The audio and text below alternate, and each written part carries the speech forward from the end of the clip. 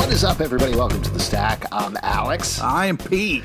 And on The Stack, we talk about a bunch of books that have come out this week, and also we are going to be reviewing one older original graphic novel that was requested.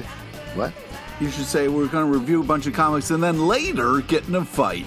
Oh, yeah, that's probably going to happen. But this has been requested by Lysink on iTunes. What's up, Lysink? The book is called Sunstone, Volume 1 from Image Comics, and we have been asking folks to do this, to drop us a comment over on the iTunes, leave us a rating, then leave us a comment, and request something. It could be something new, could be something old, maybe we've reviewed it before and haven't talked about it in a while. Anything is absolutely fine, and in fact, next week on the show, we're going to be reviewing Oblivion Song, which was a request from Drew Johnson. Revisit it.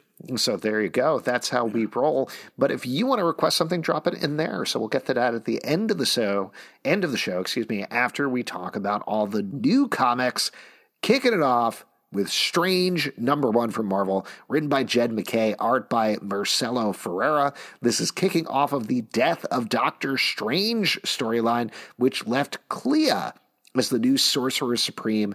In this issue, she's grappling with a lot of stuff. Specifically, Doom, of course, wants to be Sorcerer Supreme. She is not the Sorcerer Supreme that Strange was. She is an extreme one that doesn't mind killing people, but she's still having a fun time with some dark dimension stuff. She still appreciates a good coffee. Exactly.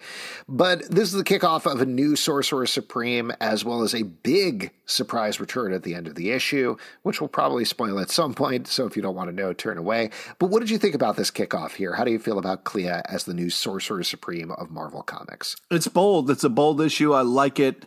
There's a couple things. First off, I'm a huge Doom head. Love me some Doom. Really? So, yeah. So it was hilarious, but also like it was hard for me, like seeing Doom get dismissed, like see him kind of get like, I'm not usually treated like this, I don't know how to act, was enjoyable. But then part of me was like, hey, I don't like that one of my favorite villains was so easily shoved aside. But I was enjoying the kind of fresh take on it. To see somebody else handle such a big villain like that was cool, but also made me a little kind of like nerdy, shake my fist at the air a little bit. But all that aside, I think this is kind of interesting. It's always fun to see what people are going to do when they take up a mantle or where they have a job that somebody else had. What's going to make them different? What's going to make them unique from what we've seen before. So yeah, I think as far as a first issue, this does a great job of setting things up, really kind of drawing a line in the sand of like, this is how this character's different. And let's roll from here. I really liked it as well. I thought the relationship between Clea and Wong, who is totally wasted / hungover the entire time because he's bummed out about Strange dying, was a lot of fun. And the reveal at the end of the issue, here's the spoiler here, is that Thunderstrike, the discount Thor, is back from the dead in a really creepy and alarming way. Very interested to see how that's going to play out going forward as well. Like you said, really strong first issue. Lots of fun. Yeah. Next up, another first issue, Batman Killing Time #1, or Killing Time, however you want to emphasize that. From DC Comics, written by Tom King, art by David Marquez.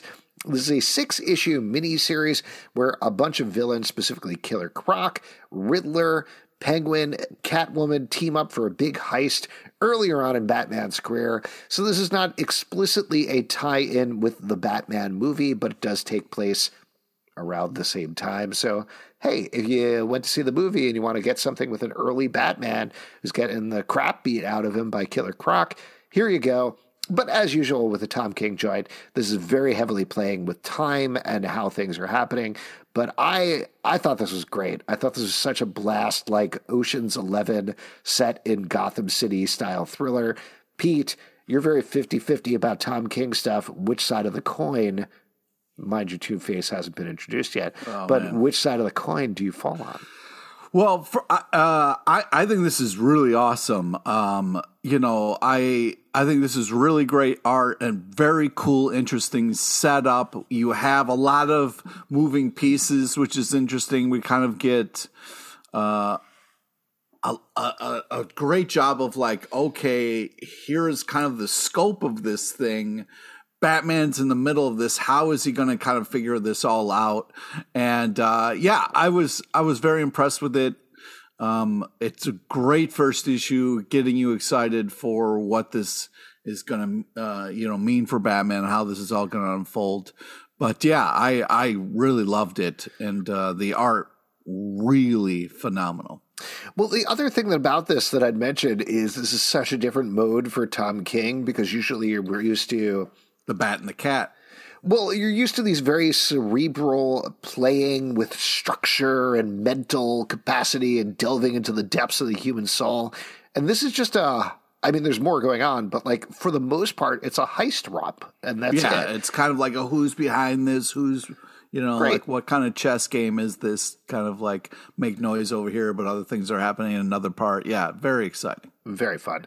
Next up, What If Miles Morales Became Captain America #1 from Marvel, written by Kobe Ziegler, art by Paco Medina. This is actually the kickoff of a new What If series that's going to paint Miles Morales as a bunch of other folks in the Marvel Universe.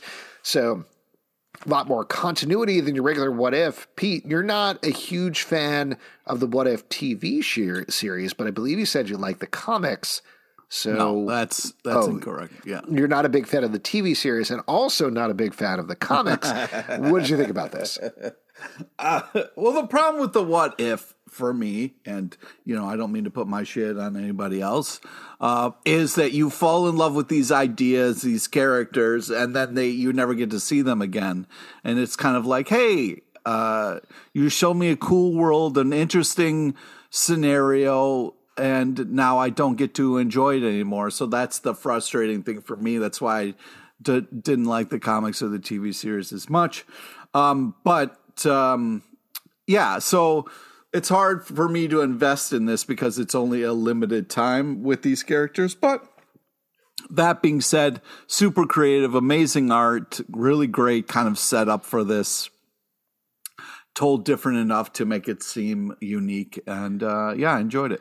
I actually got more into this once I realized it was an overall plot that was going to be happening over the course of this miniseries. At the beginning, there were almost too many twists to get Miles Morales to be Captain America, where I always appreciated a What If where it's like, what if this one little thing changed and it snowballed out of control? Like, let's see what these domino repercussions are. But here, it's like, what if these characters were in an entirely different place and situation and different things happened to them, which to me is just too much. But the fact that we're going to be following not just this Miles Morales Captain America, but also this plot of what happens over the course of the first issue, Wahhabis, made me much more interested in what's going to happen going forward. But we'll see. Because Wahhabis is so much better than What If. I agree. One little thing that I'll mention, too much punctuation in the title. There's an ellipses after What If. There's an ellipses after Miles Morales. There's the question mark and the exclamation point before the #1. It's a lot going on there. That's all I'm saying. Oh, wow. That's very nitpicky. I'm the nitpicky one. War for Earth 3, #1 from DC Comics, written by Robbie Thompson and Dennis Hopeless, art by Steve Pugh, Dexter Soy, and Brent Peoples. This is mixing together the mainstream Earth Zero Suicide Squad title with everything that's been going on in Earth 3, and brings Amanda Waller and an army of villains up against the crime syndicate of Earth 3 with big repercussions for both of them. That's going to go back to the Suicide Squad.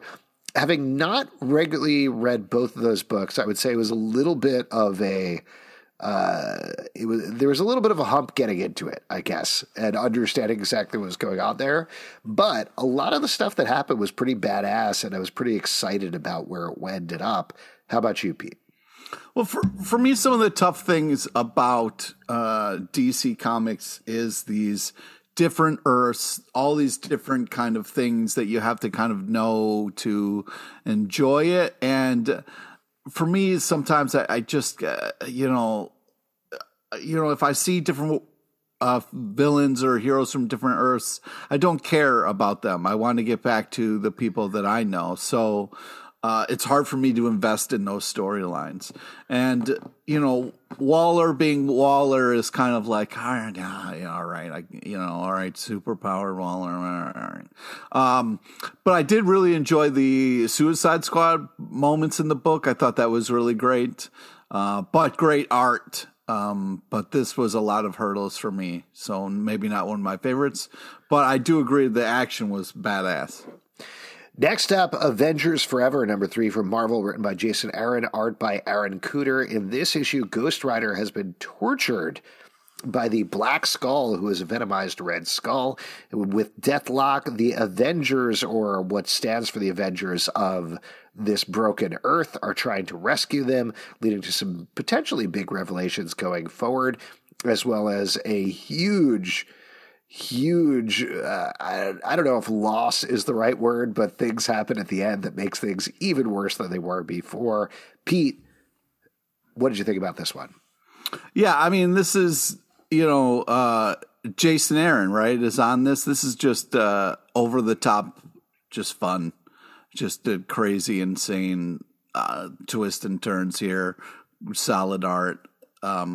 Great to see this kind of like Ghost Rider insanity. I'm loving it. Now, my issue is that Marvel has all of these different Earths, and like they have all these different villains on them, and it's such a hurdle for me. It's just like too complicated, right, Pete? Yep. Great. That's fair. It's fair. I know. I was holding on to that. I fair. was thinking about when to deploy that exactly, but it's ultimately fair. I went with the... I mean, I hear you. I hear you. Hey, and special guest Justin Tyler is here. Hello, Justin. How are you? Hello, boys. Great to see you. Great to meet you here in person. No problem. Thanks for calling in from Puerto Rico. Puerto Rico. Now, What do a they place. get? Do you get the same comics in Puerto Rico, or do you get different comics in Puerto Rico? What is that? They are. They're just What's like happening is I'm asking my friend questions. Yeah, it's a Yeah, weird. he's asking questions about something we have in common. Puerto Rico. The comics are a little moister. There's more of a sea air. There's more of a rum, sort of a scent of rum. Ooh, that's very nice. Well, you got to bag and board. You can't let the sea air get to your comics. Do you know what you do need to let the sea air into, though, is Loaded Bible, Blood of My Blood, number 1 from Image Comics, written by Steve Orlando and Tim Seeley. Great to catch up with you guys. See you later. Art by Giuseppe Cafaro. This is a book that we actually talked to Tim Seeley about on our live show, I believe last week, if I remember time. That's right. That is correct. But this is a old book that Tim Seeley did that basically, the way Tim described it, Steve Orlando was like, you got to let me reboot this book. So they're kicking off with this, and then Steve Orlando is going to take it over. But essentially, it's a post-apocalyptic world where a clone of Jesus is fighting against a evil version of the Vatican that is run by Count Dracula. So basically, right in Steve Orlando and Tim Seeley's wheelhouse, I would say. Oh, yeah. What did you guys think about this one? Yeah, I mean, this is just crazy over the top fun. It's those two kind of meeting in a very fun scenario, and it's kind of exactly what you would think it would be. It's but the art is fantastic, and that kind of Vatican on wheels thing is hilariously intense. That's what the Vatican's been needing is wheels. Yeah. Those guys, they're not going anywhere. Yeah, put it on wheels. When will we have a Transformer Pope? That's what I want to know. Yes. There Optimus is more than Pope. meets the eye. I like this as well. I mean, it is, like you're saying, like these guys got together and made, sort of brought back this old thing, and it seemed to like perfectly match both of their brains. Yeah. Yes, very fun stuff. Even if you haven't read the old series, you can jump right in here. Next up, Dark Knights of Steel, number 5 from DC Comics, written by Tom Taylor, art by Yasmin Putri. Here we're dealing with the fallout of what went on in the last issue with Batman and his, I believe last issue was Batman's origin Yes, which I thought world. was a great issue. So good. And stuff goes down here in a very surprising and very quick way where a lot of folks start to find out about Batman. There's a big turn involving this world's Superman and a couple of characters that might be familiar to DC Comics fans show up by the end. This series continues to be great, though. I know I'm making fun a little bit. I'm really enjoying what's going on here. The art is just beautiful in this. It has this sort of storybook. It's like a nice like center point between storybook and comic book art. And it's really, we talk about like other series that do something similar, like 1602 from back in the day. And this one I think is just operating at a level above all of those others. Wow, a level above 1602, written by Neil Gaiman, your first and only love. Wow, that's true. That's bold. Cue the clip where I interviewed him at Comic-Con and you guys saw actual hearts appear over my head. It's never happened before in human history, and this is the first time. Don't tell my wife. But I do think I'm enjoying this more than 1602, I think. Wow, that's bold. I'm blown away by how well this is going, how fun this is. The characterizations are so much more enjoyable than I thought it would be. Because of the premise of this, I was like, meh. But they're really pulling this off. What do you do? The premise is meh. Well, like a little baby? Like no, a little kiss and mwah. No, it's just like, all right, it's medieval times Batman, huh? You excited? No, it's so much more. You love medieval Spawn. What are you talking about? You are off the wall in this episode. Whatever. Do you know what? I'm going to just call you out here because Justin came in a little late, but Pete went off and is about War for Earth 3 number 3 and was like, I just can't get on board with this alternate universe stuff with all these villains coming in and all this different thing. And then next up we talked about Avengers Forever. And he was like, that's Jason Aaron, right? Oh, it's great. I love that. Even though that's alternate universe stuff with different villains and stuff. So consistency, that's what we want from our elected officials, Pete. Well, sometimes you read something and it hits you differently. I don't know what to tell you. Sometimes you can be like, hey, you loved all these other wines. Why don't you try this one? And then you spit it out and you're like, what? Peach? That's ridiculous. And then people are like, but you loved apricot. You love apricot. Why didn't you like the peach? I don't know. Sometimes it hits you differently. You know what I mean? I don't think you're not drinking wine. You're not drinking wine, sir. Yeah. But if I could get back to my point a little bit, I was having Boone's Farms was way off with this vintage. Yeah. Anyways, I was having a lot of fun. I like with my wine a little bit cooler. Bartles and James wine coolers. Oh boy. Okay. So anyways, I was having a lot of fun with this up until this issue. Having the twist, spoiler, I don't want to spoil it for you if you haven't read it, but the spoiler is Superman's a dick. And I was like, I'm not really on board anymore with this. This is hurting my feelings. But the War for Earth 3 must have been like, oh, I'm sort of in this vibe. What was Superman being a dick there? Yeah, I didn't enjoy that either. Well, why don't we move on and talk about something maybe we can all agree about? She-Hulk, number 2 from Marvel, written by Rainbow Rowell, art by Roger Antonio. In this issue, She-Hulk is dealing with the fact that Jack of Hearts showed up at her doorstep, and here's the big twist. He is human now, loves to eat stuff, loves to sleep. And sleep, yeah. And sleep. So, Pete, right in your wheelhouse, right? Yeah. I can relate to this guy. I love it. Well, first off, I'm excited to see what this She-Hulk's going to be all about. It's very cool, well-drawn, fun setup. And, yeah, we're kind of just dealing with, we've all had it, an unwanted guest crashing at our place. So, like, you got to deal with it sometimes. And but it's fun to see them discover food and sleeping for the first time. So, very exciting. This story to me was just like waking up a hungover friend, like in college, and be like, "Hey, man, I know you gotta eat, you gotta have some water." And he was like, "I don't, I'm fine." And it's like, no, you do need these things. She-Hulk was sort of not at all the focus of this. It really is sort of a She-Hulk Jack of Hearts team up book so far. Which is great with me, but I want a little more going on. Like There's much another as, issue. Yeah, There's wait, another what? issue. Wait for it. It's coming. That's wild. Yeah. I love this issue. I love Rainbow Rowell, but it's like it's like they're giving me these little morsels, and I just want a full meal out of an issue. And I know that's coming. I know You're like Jack of Hearts. You're hungry. Exactly. Well, I do. I love Jack of Hearts. I love She-Hulk as a character. I love Rainbow Rowell. I think the art is great.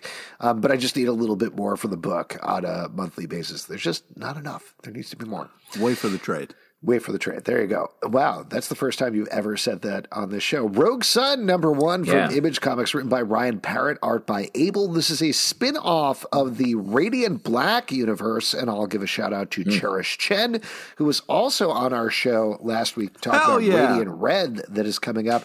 Now, this takes place in another universe. This is a different thing. And in this book, a hero called Rogue Sun, who we met in the supermassive crossover book, is basically has like sun powers. He dies, and then his powers pass on to his son. Yeah, but not his evil son, and not maybe his evil daughter. They picked a son that kind of, just showed up. So we barely kind of, as far as like the family is concerned. But what I think Justin is pointing out is it's his rogue son. No, it's a different spelling. It's a different spelling. It's S-U-N. And just think, did you think about, you have to think about it while I'm saying it. Let me say it and you think about it, Pete. Son. Yeah, I appreciate maybe you've been drinking some Puerto Rican rum, but it's not, it's not spelled that way. Son. I know. But I do think that it is literally what the story's about is the rogue son is taking over as rogue son.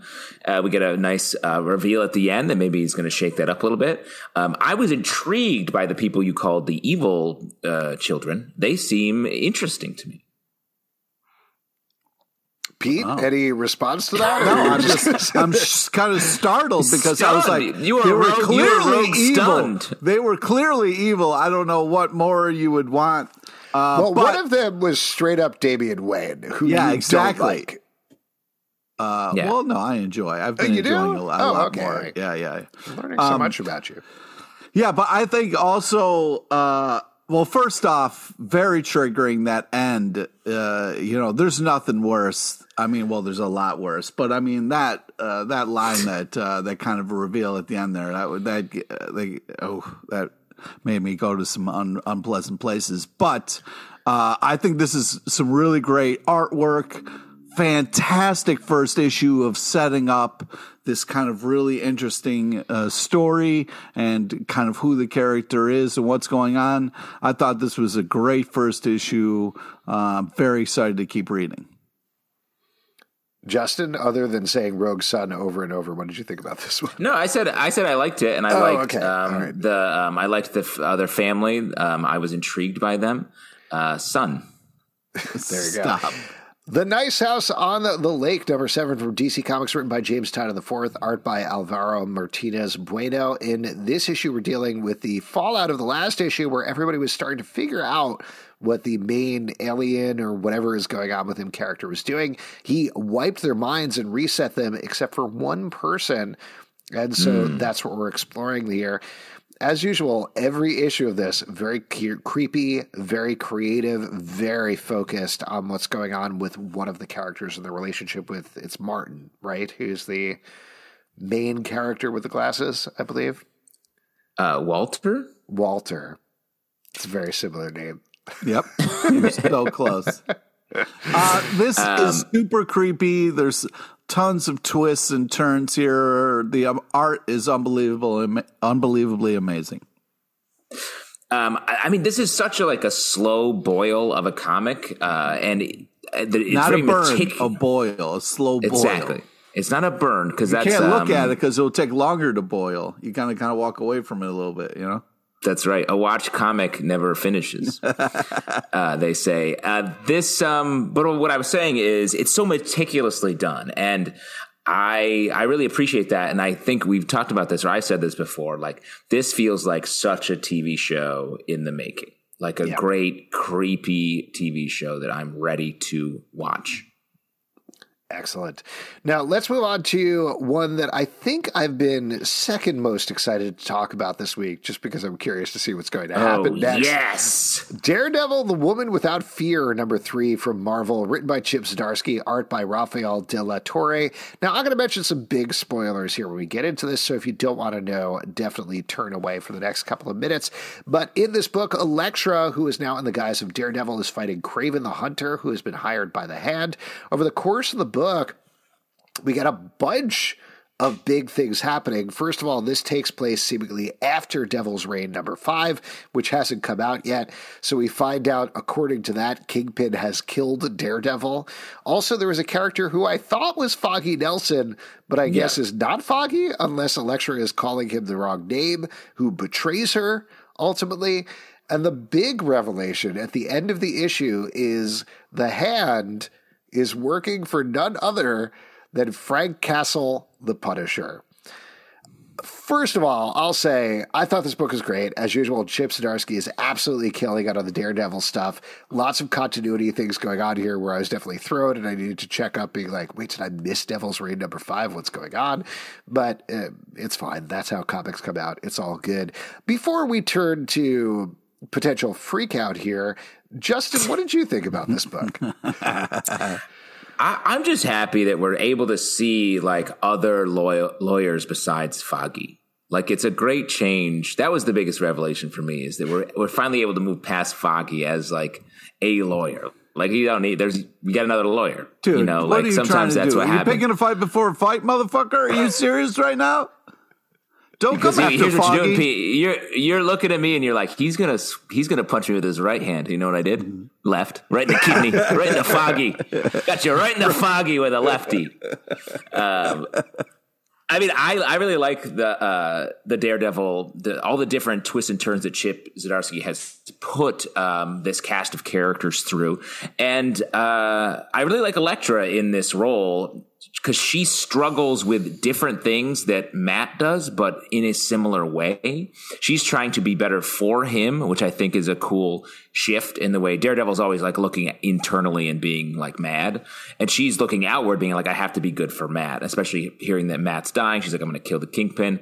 And then you get your big pun. Your man with a new skull painting rolls up. The Beast. They call him the Beast. Release the Beast. All right, first off, I just wanted to check with you. Did you guys see what Elektra was doing with her sai in this?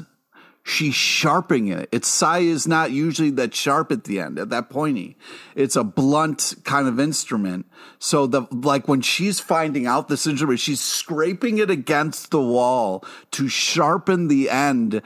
In such a like rage move that it just melted my heart. Like, I was just so kind of excited about that moment. And this is the first time real quick, Pete, on the sai talk, I just want to say. Yeah, let's bring it back to the sai. Before we move on, Raphael or Elektra, you only get one sai wielder in your crew. Who you bring? Wow. Well, that's hard. I mean, my younger self wouldn't let me say Elektra because, you know, I roll TMNT since day one. I mean, that was the comic that drew me in. So I wouldn't be here otherwise. So Master Splinter was your parents' OBGYN, right? That's right. That's right. Yeah, exactly. You rolled with them from day one. Day one. Yeah. Good thing it wasn't Shredder. That'd be awful. Yeah, that'd be tough. It'd be a different kind Terrible of person. doctor. Yeah. But I am, I didn't usually ship Daredevil and Elektra. And so, like, this is the first time that I'm really believing in this relationship. And it is very moving and very powerful. And then we kind of get the bomb dropped on us at the end of the Punisher being the Beast. And you kind of, you see his chest and the kind of modifications he's made to his skull. It's a very interesting move. I'm excited to see how this goes, why he's doing this, like what's everything behind this. And it's going to kick off with Punisher number 1. Oh, yes, please. So This is exciting. It's going to be cool to see Punisher in a new kind of. We've seen him as the cosmic Ghost Rider and different things, so this will be kind of cool to see what Frank's bringing to this. Huh. Pretty chill. That is very interesting to me. I remember when they revealed this new skull, and we talked about it on the live show, you said it was okay because it was Punisher in the past. It wasn't in the present. So clearly you've changed your mind at this point. Well, I don't know what the time frame is or whatever. I feel like I'm really holding you to the fire right this show, Pete. I don't know. That's not what I'm trying to do. I'm just I don't know, like, trying to hold you to the fire. I'm excited for maybe, Frank to get a different kind of story and to see where this kind of goes for him, or why he would kind of be the beast, so I guess we'll find out, like, does the man define the shirt or does the shirt define the man? You know what I'm talking about? Oh, wow, man. That's deep. Yeah. It's going to be wild.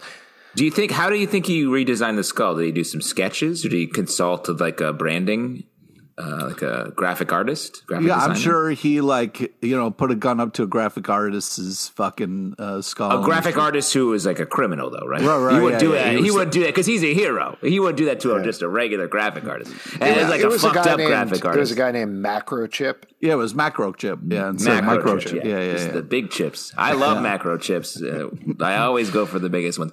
And Pete, I know you didn't answer my question before about the different Psy users. Well, let's throw in Psy, who recorded the hit song Gangnam Style. You get to choose one of those three. I did answer it, dude. And Raphael was my choice, you motherfucker, because I can't go back from my day one. It's my day one. You can't go back on your day one, bro.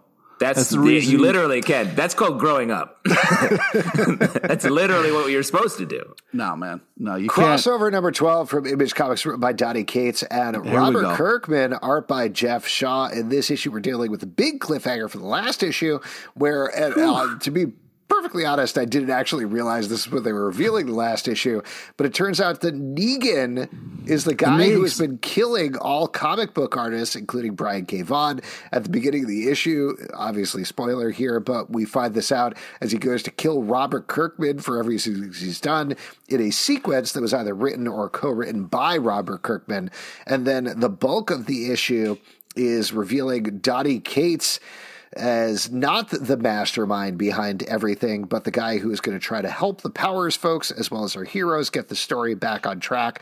So tons of meta stuff going on here, tons of absolutely wild story choices. I mentioned this on the live show, but this has definitely become like my number one thing on the stack, just in terms of like a little crazy treat for me to read, Ooh, so you love a crazy treat? I do, just because I'm like, I don't know what's going to happen. Well, who's going to show up here? What's going to happen? And by the end of the issue, somebody has a lightsaber. They're coming to like kill Negan. So great stuff. Like, I mean, Donny that's the only Cates' thing character, that can beat a bat is the lightsaber.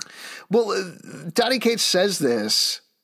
His character says this halfway through the issue, where he's like, oh shit, the Powers dudes are facing down Negan on a baseball diamond. That's so fucking cool.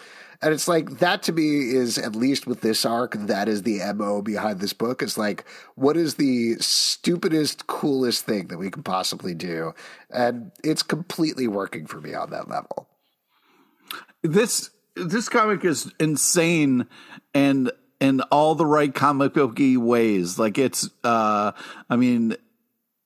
it's meta. There's so many things. You've got to be a nerd for a while to kind of know what's happening in the kind of zeitgeist. But man, it is just fun. I'm constantly surprised by the character choices and all this stuff.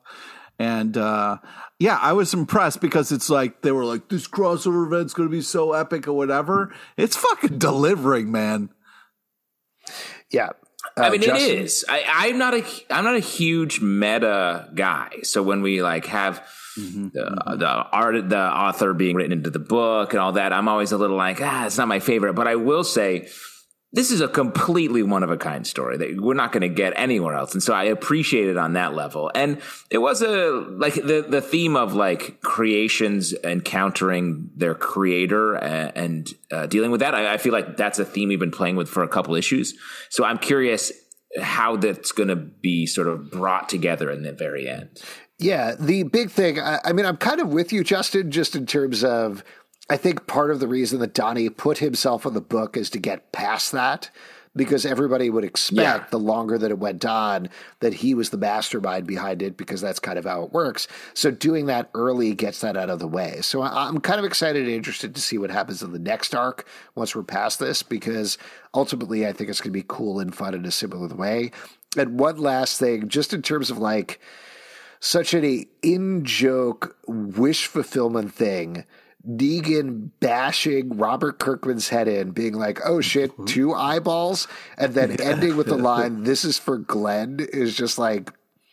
Yeah, that's when you were like, who wrote this? I was like, this feels like Glenn's fanfic, because, I mean... It was hard enough watching this happen to Glenn. It's kind of crazy to watch it happen to Kirkman, man. It's just, it's wild. Well, and that's why it felt like Robert Kirkman was really here. He was the one who was like, look, I'm finally saying this. Yeah, but do you think he really signed off on this, or did somebody wrote this? Yeah. He wrote it. He wrote the first couple of pages. So, yes, he signed off on it. I think he knows that. He's aware. He is very self-aware about everything that's happened. And I think I really appreciated everything that happened in those first couple of pages, because it felt really true to how, when we've interviewed Robert Kirkman in the past, how he's felt about this stuff. So I thought it was super cool. Not only the interview, but I mean, he seems like the coolest. Like, so of course he'd be okay with this. Jesus, why don't you just marry him, Pete? One Star Squadron #4 from DC Comics, written by Mark Russell, art by Steve Lieber. In this issue, Red Tornado has to fire a bunch of people. Or will he? And that's the big conflict. But as usual, pitch perfect media commentary from Mark Russell. The art from Steve Lieber is super fun. I'm just having a blast reading this book. The expressions that Steve Lieber is putting on these characters' faces are just so fun. Man. It's great surprises. What? You took what I was going to say. I was going to go off about how, like, the range of emotions that we're seeing on the character's face are just, it's really impressive for a comic book and what they're able to kind of pull off. I wish we had more of a range of opinions on this podcast. You know what? I wish we had more of a range of opinions as well. Alex, no. Have a different I'm sorry about that. All right, this is... yeah. Go ahead, Justin. What are you going to... I was going to say, I love Maxwell Lord on the cover, and all the stuff happening with Power Girl in this comic is very fun to me. Yeah, I mean, there's like a real sadness to it that hurts my heart a little bit, but it's still enjoyable, and that's impressive to pull off. I agree. Next up, Alien #10 from Marvel, written by Philip Kennedy Johnson, art by Salvador Larroca. In this issue, everybody is on the run from the alien who is destroying this religious colony on another planet. Things go from bad to worse, as they predictably do in an alien story in this issue. But how are you feeling about this one so far? Pete, you're a big Alien fan. I'm an Alien head. I mean, and also I'm a fan of just carrying a head around in a satchel. You know what I mean? Well, in that case, would you like to see Xeno more or Xeno less? Hey, what? I don't know. It's like a xenomorph pun. It's not good. Yeah. Morph. Yeah. Morph. Mighty Moore. Power Rangers. Go ahead, Pete. Great art, fun landscapes, like setups here. It's just aliens are such a like scary ass kind of like, it just breaks my heart to see people fucking stumble into it unprepared, because it's like you're gonna lose. You're gonna lose so hard. But this continues to be a badass alien telling, and continues to be very enjoyable. Yeah, the tension is there. It hits all the story beats of an Alien story, while also not letting us. They feel fresh. It doesn't feel like we're stuck in something. And the art is fantastic. And I'm curious. Gross. Sort of our main character is like dying essentially. So I'm curious how that's going to come into conflict with all the xenomorphs. Next up, Noctera, number 8 from Image Comics, written by Scott Snyder, art by Tony S. Daniel. In this issue, Blacktop Bill, spoiler, makes contact with the thing behind all of the shades in the book, and ultimately joins up with our heroes. So some big revelations here, some big things going down. What'd you think about this one? Who saw that coming? That the Blacktop Bill was going to be like, hey guys, this is fucking crazy. We should team up because this is going to be tough. I mean, you know, when we kind of had Scott on our show talking about this, and he was kind of foaming at the mouth a little bit to talk about all the twists and turns, I was kind of at the time thinking like, hey man, it seems like a kind of a straightforward, okay, it's runs on blackness. We got to have light, okay, this is what's going to save and the day. He just back to you said, it's like, you have no fucking idea. And so, yeah, it's great to be able to kind of see these things that he was kind of biting his lip not to reveal. So I'm very impressed. Was he foaming at the mouth or was he biting his lip? Which was it? Because he can't do both. It's a little from column A. Evocative. Column B. I just think, though, that I'm very impressed with how this story is unfolding, how this is all going down. I did not see a lot of it coming. So this continues to be very creative and enjoyable. Art's bananas good. So yeah, pretty cool. It's such a big story that Scott's telling. He's finding a way to sort of fit it all in, I think, in a cool way. And he's been able to, in Blacktop Bill, has created a really scary villain. If you guys haven't read the origin of Blacktop Bill, which was a one shot that came out, I want to say like 2 months ago, worth a read and a really great just villain origin story. Monkey Prince number 2 from DC Comics, written by Gene Luen Yang, art by Bernard Chang. In this issue, our main character is recovering from having his head cut off by Batman. There's some more twists and turns there. But I'll tell you what, I am having a lot of fun reading this book. We've got a character who might be a hero, probably a hero, might be a villain, but kind of straddling the line there, is finding out about his powers.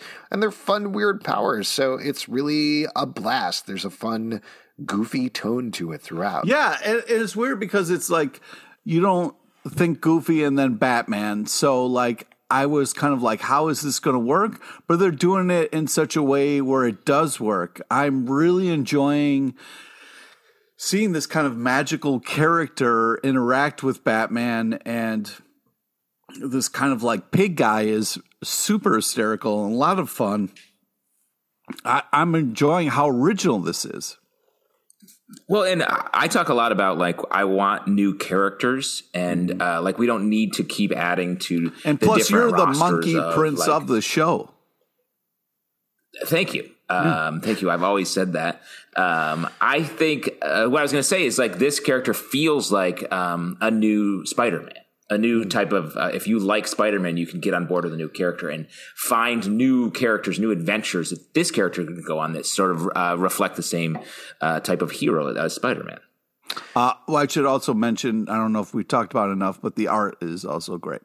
Great stuff. Newburn, number 4 from Image Comics, written by Chip Zdarsky, art by Jacob Phillips. In this issue, our main character has been recruited by the cops to solve a mystery, which is bad news for him because he is actually working for all 6 crime families in New York, and they're not going to take a liking to it. As usual with this book. It's a tricky spot. Well, this is a nice, tricky mystery is what's going on here, and they're doing a really good job of doing these done-in-one mysteries every issue that nonetheless spill forward into the next issue and presumably going forward into the entire arc and series. Great stuff. Yeah, fuck old Burn. New Burn is where it's at. This is seriously enjoyable. Love the kind of noir of it all. Art is unbelievable. Really great storytelling. This is a great Image book. Fuck Old Burn. I couldn't agree more with that. But yes, I agree. This is a fun book, and I think this partnership between our 2 main characters. Detective Comics number 1055 from DC Comics, written by Mariko Tamaki and Matthew Rosenberg, art by Aman K. Nulpan and Fernando Blanco. In the front part of the story, finally the inmates have taken over Arkham Asylum. They have thrown Dr. Ware out the window, so we have looped back to the in media res that we had at the beginning of this arc, and the Bat Team is basically dieharding it in the building, or at least Nightwing and Huntress are, as they try to stop everybody and get the building back. Meanwhile, in the back matter, we have jumped forward a bunch of years as our main character is now thrust into the middle of no man's land, just jumping from Gotham event to Gotham event, this kid, and things just keep getting worse for him. Or do they? They seem to turn around, potentially, at the end of this issue. Pete, you're losing it right now. Talk to me. This comic is fucking badass. I don't know what's better, the backup of the main one. The art's unbelievable. The story's insane. This is some fucking great DC comic action right here. The backup, the kid, it's breaking my fucking heart. It's giving me hope. I'm all over the place.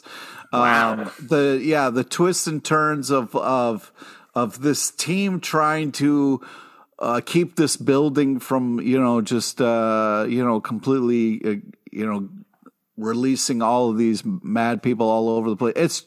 It's intense and great in all the right ways. It's really good, and I love we get it so frequently. It's not like we're waiting at all. We just keep getting new issues. Every fucking week. Every week. It's like Towering Inferno, Die Hard, I think he said. Like, it has that pace and propulsion in the backup. I'm curious, where do you think we're going with this backup? Is this kid going to be, when we catch up to the present day, he's going to be old. Is he going to be a villain? Is he going to be... I think that's the essential question of the book, right? But I think there's two ways this can go, right? The one way is he realizes, no, I'm going to leave Gotham. And he either leaves there at a body bag or literally walks out of Gotham and goes and lives the rest of his life in peace. Or more likely, and perhaps more excitingly, we do end up in a place where he is straddling this line between the good and evil in Gotham and ultimately gets wrapped into the mainstream books in some way. Potentially, Matthew Rosenberg is doing a lot of stuff at DC. We could see him in some sort of arc going forward where he is in the present day. He is getting older, but ultimately with the pace that comics go, he could just be an adult by the present time, and that would be absolutely fine. Yeah, I mean, I don't know if this guy's going to be the next Red Hood or if he's going to end up being somebody on the good side somewhere, but it's back and forth every issue, so they're doing such a great job. And it reminds me of the old Detective Comics that Scott Snyder was writing, where we're getting these just kind of like heart-wrenching stories about people and their lives and the trials and tribulations that we're going through. So it's really fantastic. Well, and it's interesting. This is just a verbal thing this reminded me of, but that you mentioned Red Hood, because this does feel like it potentially could be like what Brian K. Vaughan's Hood series was back in the day, where you had the same thing with Parker Robbins being like, is he good? Is he evil? What's going on with him? What's going to happen? And ultimately, I mean, arguable how he was used going forward, but maybe this is Matthew Rosenberg doing the same thing, setting somebody up. He just, the Hood, wasn't he in the Strange issue that you guys talked about without me? So, like, he's still around. Yeah, there you go. All right, last but certainly not least, as mentioned, this was requested by Lysink on iTunes, and if you have a request for us, an OGN, a graphic novel, something that's new, something that's extra old, graphic novel, something like that, just hit us up. We appreciate any and all requests. This one is Sunstone Volume 1 from Image Comics, written by, I'm definitely going to mispronounce his name, as I always do, but Stefan Sejic, perhaps. I apologize for absolutely mangling this. But this is a book that I read and I was like, you know what? This is right in Pete's wheelhouse, because it is about two people who are super into BDSM. They're a little nervous about each other, but ultimately one's dom, one's a sub. They find each other. And over the course of the first volume, which you can actually get free online, and then I believe the rest of the volumes are available for purchase, they start up a flirtation and fall in love. Lesink specifically called out, saying it was one of the greatest love stories they had ever read. So, Pete, first of all, I just want to mention to you, you talk a lot about the subway test. So I thought about that a lot while I was reading the book, and I tried what you've suggested, which is that I printed out all the pages of this, and I walked up and down the subway handing it out to people, and they all loved it. So thank you for the suggestion. I really appreciate that. Thank you, Pete. That was a great one. It fails the subway test hard. Yes, this is... Yeah, let me throw this out there. Let me throw this out there, guys, because I agree with you. The subway test is something we talk about a lot. I recently flew. While I was flying, naturally, I'm like, how can I pass the time? Let me read some good old-fashioned comic books. Oh, boy. And the thing about the airplane test is it's much harder because subway, it's like, they saw me reading this slightly pornographic comic. I'll just get off. Airplane, no dice. You are on the ride. Yeah, and there's people behind you who can see if you're on an aisle seat. Yeah, you got to be. There are authority figures walking up and down the aisle, being like, "Hey, don't do that," or "Hey, sure, sir, can do that. Please put that away."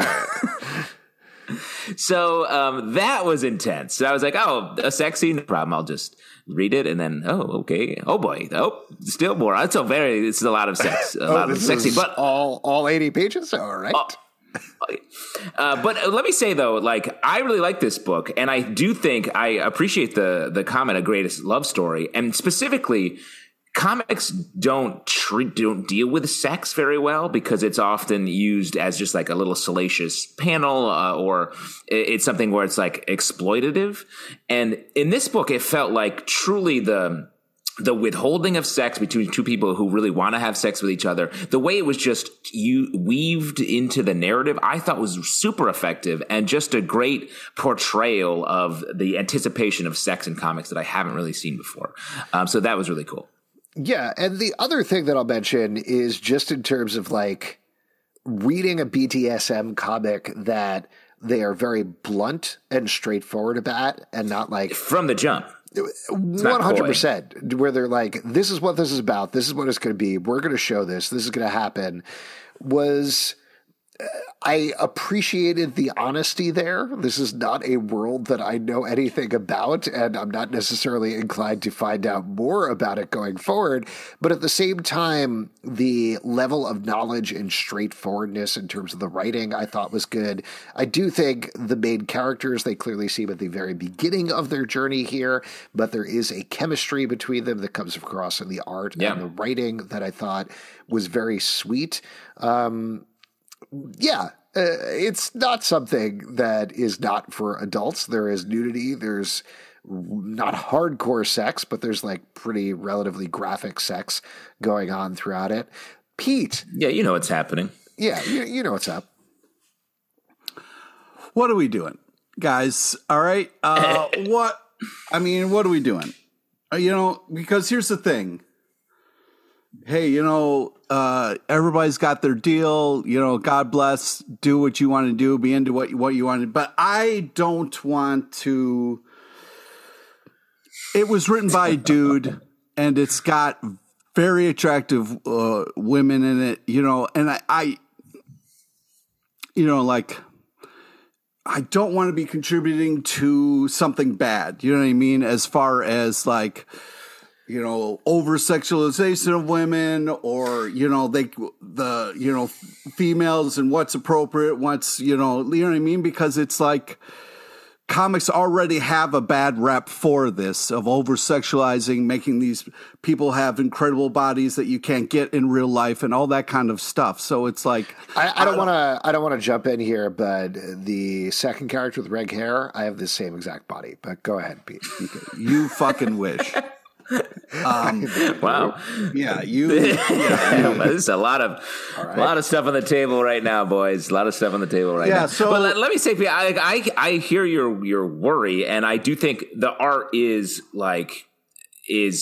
I wouldn't say it's hypersexualized across the board, but these are sort of like idealized bodies. I think you could say that some people would call them idealized bodies, and I do think I think that's fair. But I also think this isn't exploiting it's not like, look at this. It is a story about this. And I don't think we should shy away from any topic that someone wants to write this story about. The other thing that I'd throw out there, and I completely understand what you're saying, Pete, and mind you, we are three men talking about this, so if anybody listening to the podcast disagrees, would love to hear your opinion and would love to hear a more learned opinion on this.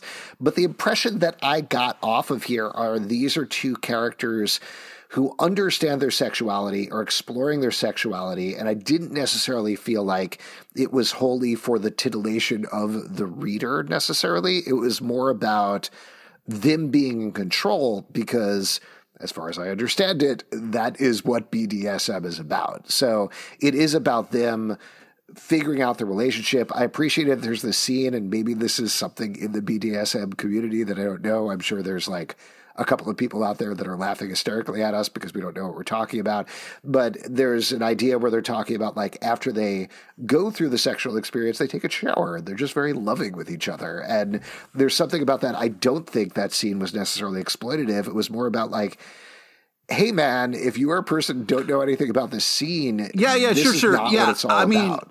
I mean, they take the time to have a safe word. They talk about trust. They, give consent, all very important things. But at the end of the day, it's still a dude writing, a story about two very attractive women having constant sex with each other, and it's full nudity. So it's hard and it's an amazing love story, and there's all these other things. It's more complicated than that. It's fun to see, as Justin is saying, the characters kind of go through the nerves and the kind of things that people have when they're starting a new relationship and all that kind of stuff. So it is very layered, but it also is that, so I don't want to hold it up for something as well as not acknowledge for what it is as well. Let me ask you this, Pete. If you didn't know who wrote this, or if you didn't know that there was a guy that wrote it, would that change your understanding of it? It would make me feel a little less skeevy about it.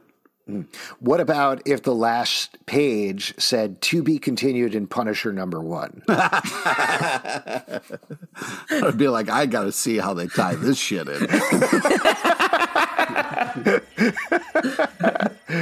All right, listen, thank you so much for recommending this book. We appreciate it very much. And if you'd like to support the podcast, patreon.com/Comic Book Club. Also, we do a live show every Tuesday night at 7 p.m. to Crowdcast and YouTube. Come hang out. We would love to chat with you about comic books.